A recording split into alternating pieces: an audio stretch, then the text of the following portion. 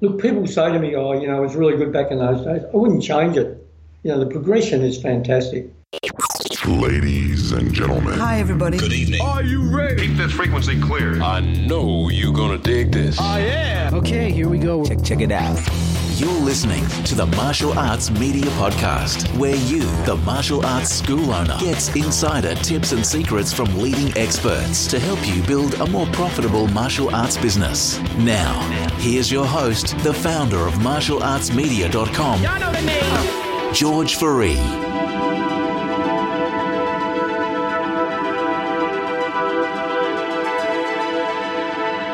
Hi, this is George Fourie and welcome to another Martial Arts Media Business Podcast. Today I am speaking with Shidoshi Grant Bannister. Now, Shidoshi Grant Bannister has been in the martial arts industry for a very long time, so we're going to have a great chat just about where he's come from, and he's also just recently got inducted into the Australian Martial Arts Hall of Fame, so we're also going to have a bit of a chat about that. So welcome to the show, Grant.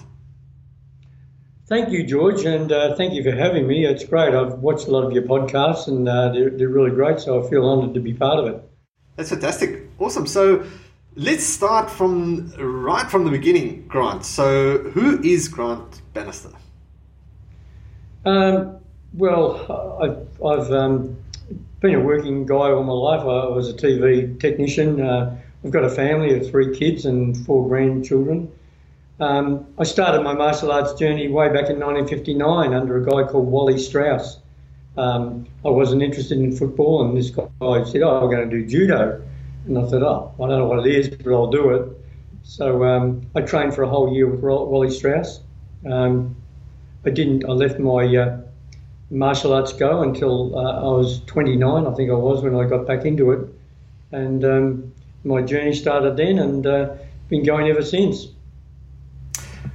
Fantastic. So 29, and then when did you start on the path of instructing? Well, I started with a guy called, with Sanchi Kai and Mel Lomax. And Mel was very big into, once you've got knowledge, you start teaching, which is great. I think that happens a lot nowadays. So probably less than 2 years after I started, I was teaching, and Mel asked me to open up my own club, which I did down in Blackburn, and we went from there. Unfortunately, Mel passed away a few years ago. He moved to Queensland in 1986. I didn't stay with Sanchi Kai. Another chap himself decided to start just training in the garage, and after a while we got more and more people coming in, and all of a sudden the garage was full and we had to start looking for a hall. And then I thought, well, we'll have to start putting something together and make it our own style. So we called it Baikido Karate. That was in 1986. And we've grown slowly from then, not in a large amount, but in that time I've probably taught thousands and thousands of students. So it's been a great journey. I've had some amazing people by my side, and that makes you want to keep going. People say to me, "Oh, you're 74 now, it's about time you retire," went around Australia. But I still get a big buzz out of seeing the kids, starting to show respect and towards their parents and us. So it's still a journey. For sure. So 74 years old. Wow, that's good going now. And I just want to calculate the years back. So you've been doing martial arts then for the last 40 plus. 40 plus. Okay, so we got all right, fantastic. So 40 years. I mean, that's my lifetime right now. So just in comparison from where you started to where things are now, what's sort of the biggest changes and adjustments that you've had to make along the way? Look, I think, back then was crazy. Everyone used to belt the hell out of each other. And it was really, really dangerous, like people lost kidneys and all sorts of things. And of course, OH&S start to come in and people realised that they could get sued. So it all changed. But it was a good time. I had a great time with security and all that sort of stuff. Mel Lomax had contacts, and we spent a week with Olivia Newton-John on her when Xanadu was opened, and we had the Boomtown Rats and quite a few other celebrities, and it was a good time. A lot of those people liked the martial arts and they wanted to become a little bit more involved in it.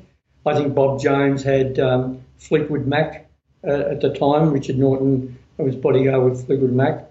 And they were good fun times. There wasn't a lot of animosity, amongst the crowds, although we did have problems, but it was just a really, really good fun time for me. Okay, so and did you pursue that bodyguarding type of role for a long time? I think it was about 4 years. It was like a security thing. It wasn't a bouncing thing. So, I think when we did the Olivia Newton-John thing, she got the keys to the city at Melbourne Town Hall, and there was thousands of people there. It just reminded me of the Beatles days. And I was actually just telling someone the other day, even getting her to the car was almost impossible. The crowd was so packed. And we got down to the car and Mel said, I don't know how we're going to get her in. So he opened the door and I had to lean against the car and push the door open so she could get in. And the next thing I had this guy sitting on my head trying to get her autograph. So I'm trying to hold the door and this idiot's sitting on my head. I couldn't do anything about it. So it wasn't all about punching and kicking and all that sort of stuff. It's just trying to do the right thing and trying to keep the celebrities safe from the crowds. Right. Sounds like interesting days. It was, certainly was. Nothing comes close to that from what I've done since. So you mentioned that people were losing kidneys and things like that. Was it basically due to not regulations and things in place in the industry? It was. Look, back then, even the bouncers in hotels, they didn't have name tags. They could do a lot of damage and just disappear. And a lot of them would turn up into martial arts and all they wanted to do was fight full contact.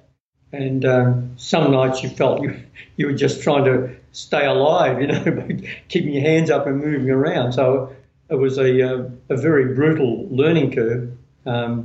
And it slowly changed, and people say, oh, it's not the same nowadays and it's watered down. But the way I look at it is if you're teaching children and they can go out and they've got some self-defence, Dave Kovar always says, some self-defence is better than no self-defence. And if they've become more alert and they're more courteous to people and they can understand where the other person's coming from, they've got a lot less chance of getting into trouble. Yes, that's something that Dave Kovar also mentioned on the show. That was when they started with teaching martial arts, it was all about adults, and it was there wasn't really kids martial arts, and it only started at a later time. Now, in that time, do you feel there's been a bit of a shift in? If you say it's a bit watered down, do you think the focus has changed in martial arts? That it's maybe not that much. Well, it's still focused on self-defense, but that it is a bit more watered down, as they say, for to accommodate kids and other people within the martial arts, and also with sports martial arts, I guess. Yeah, look, I have quite a few conversations with Graham Slater, and he's as he's into the insurance, obviously.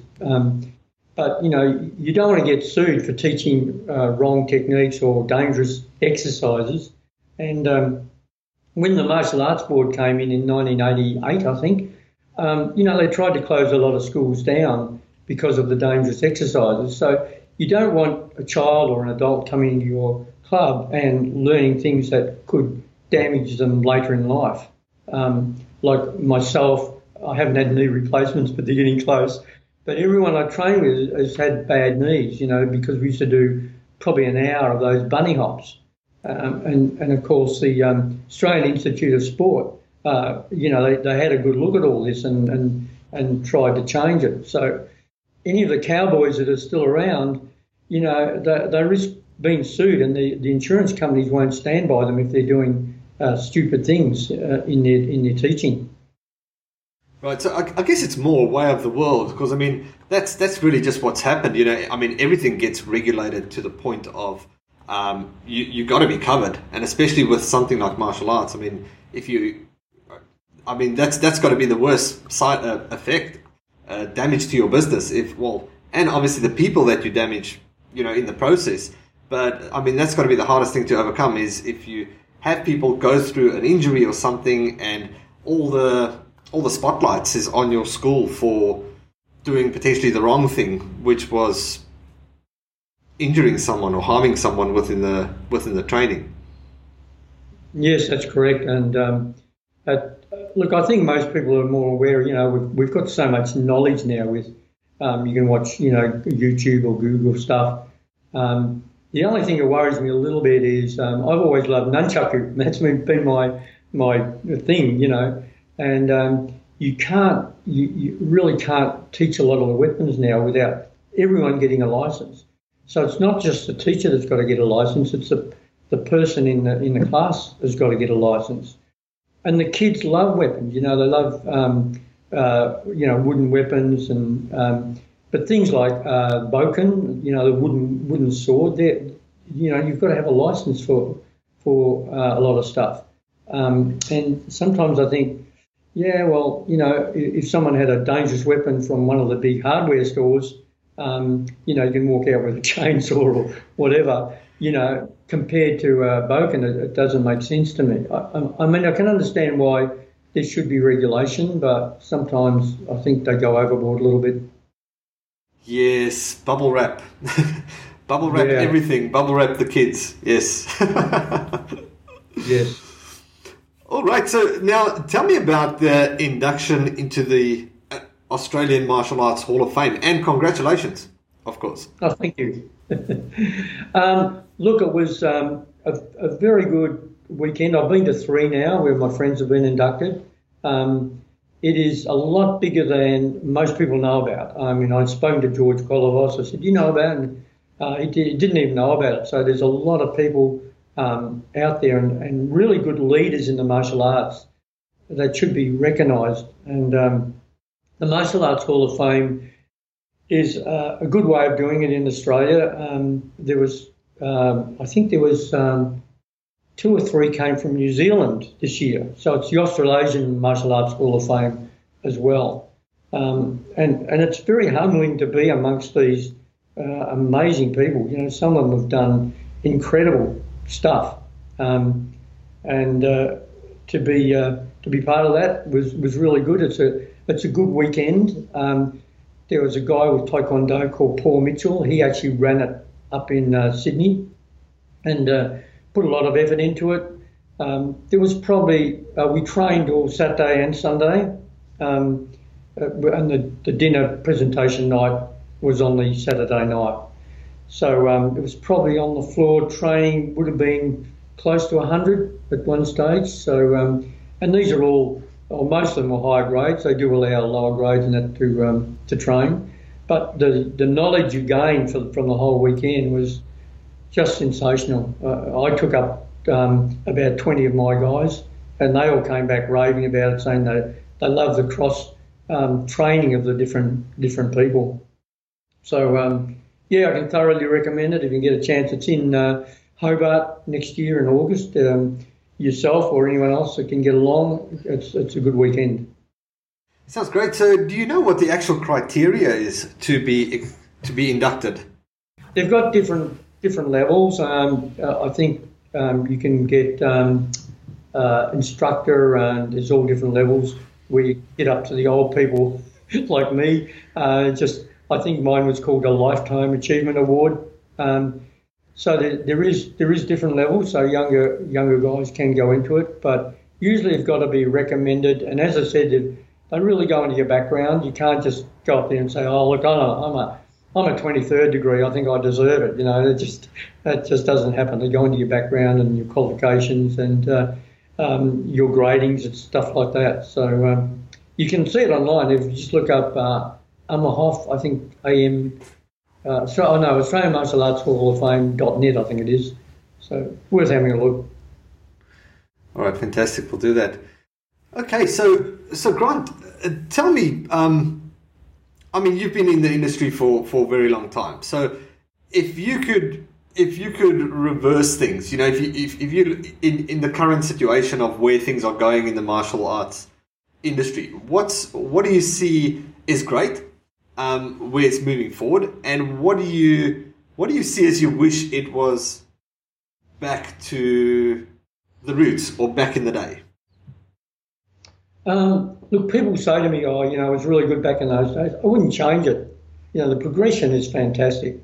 You see, like, even people from overseas, like Tom Callos and Barry Van Overen, those sort of guys, they give of themselves so much. I mentioned Paul Velleman, he gives of himself so much. You can join the Paul Velleman's group, which is MABS, MABS, I think it's called, which is a little bit more in depth, but they still give freely of their own knowledge. And the beauty about that is what we're talking about, safety and stuff like that. People get to know what is safe and what is not, and they know if they go down the path of teaching kids the wrong thing, I mean being choked out and stuff like that, then they won't be around long. And if they do the wrong thing and they get sued, an insurance company doesn't stand by them, they lose their house, their assets and everything. So everyone's got to toe the line. My wife just turned up. Hi. Hello. So Grant, who are the students that you have trained that you are most proud of? Well, look, there's a couple of them, three actually that come to mind. I've had a lot of black belts come through that have been fantastic. But Crystal Leutigers, she won the ISCA Women's Black Belt Division in 2008. That's the overall division of all the black belts. That was the ISCA World Titles. Ross Rodolico, he won the black belt division in ISCA in 2002. Stretching my mind here a little bit. And we've got this other guy called Danny Owen. He's got a young family now, so he trains occasionally. Graham Slater won this. Graham Slater ran this competition trying to find the best martial artists in Australia. And it had some strange criteria, but my guy Danny Owen won it. And we went out to Listerfield. There's a big monastery out there for the Buddhists, and they had a Shaolin monk come out and present him with the winnings. And he went and stayed with the Shaolin monks for a week, just training with them exclusively. And he was taken around China with every other winner from every other country with a show. So it was a life-changing experience for him. So, to have three brilliant people like that around you, it gees you up. It makes you want to do more. I've got a granddaughter. She's 16, and she's the only one in the family that's training with me, and she's loving it. But you can see her journey's just starting, and it's a bit of a long journey. Definitely so. So, who has kept you going in your martial arts journey? That's walked the path beside you. Oh, look, all the black belts. I've got probably only got about 15, 20 black belts at the moment with me. But the standard of these guys is fantastic. I think sometimes people come into your club and they look at you and then they sum you up and they either stay with you or not. And sometimes, they look at you and if you're not aggressive enough, they'll go to someone who's got an aggressive output. And, whereas we try and be, help each other. It's like Paul Velleman's club, Kendo Martial Arts. All those guys down there, I've trained with them, and they're all fantastic. They all help each other and try and gear each other up. And we do the same with here with us. And that's kept me going. And see, look, I've had a girl who's virtually my manager now, Bella. Now Bella's been with me since she was 5, and back in those days. She's 23 now. I wouldn't take anyone under about 6 or 7. It was unheard of. And the mother just virtually begged me to take her, and she's been with me ever since and still continuing her martial arts journey. So it's people like that keep you G'd up and keeping me wanting to go down to the club all the time and helping them and seeing them get better and better. Awesome. Fantastic. So Grant, last question from me. What's next for you in your martial arts journey? Look, there's a few things I've got in the pipeline.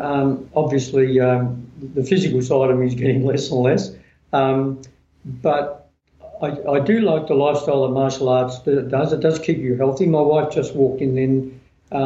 She does an hour walk every day. She's 70 years old and she walks an hour every day. And the doctor said to her she's the fittest 70-year-old he's ever seen. So, the martial arts promotes healthy living and all that. And I think we've got so much to offer to the community. And I don't understand why it's not as accepted as much as a lot of other sports. Another thing I've been working on with Kancho Terilium is a thing called ABOC, which is Australian Board of Kanchos, which is like a grading panel.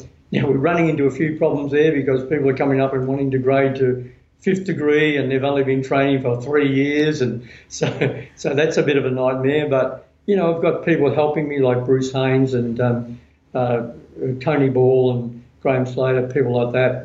They're on board because a lot of people go into their own styles and then they don't know where to go for grading. So we're working pretty hard on that as well.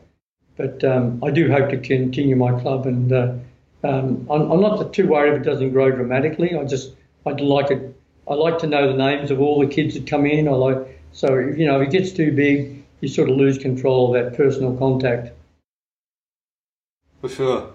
Well, Grant, it's been great speaking to you. And look, I've got to say, you're probably a legend in the industry. I mean, you're a true testament of living the lifestyle all the way and 74 years old, and you've got no sign of stopping. So congrats to you. Well done. And lastly, if anybody wants more information about you, which website can they go? Where can they find more information about you? Well, I've got to talk to you about the website, obviously. Doing it yourself isn't quite the right thing to do, I realise that. Just www.bokito-karate, it's one word, .com.au. All right, fantastic. Grant, it's been great speaking to you, and I will speak to you soon. Thanks, George. I appreciate you having me. It's great to talk to you as well. Awesome. Cheers. Okay, bye-bye. That will conclude this evening's entertainment. Thanks for listening. If you need help building your martial arts school, check out martialartsmedia.com.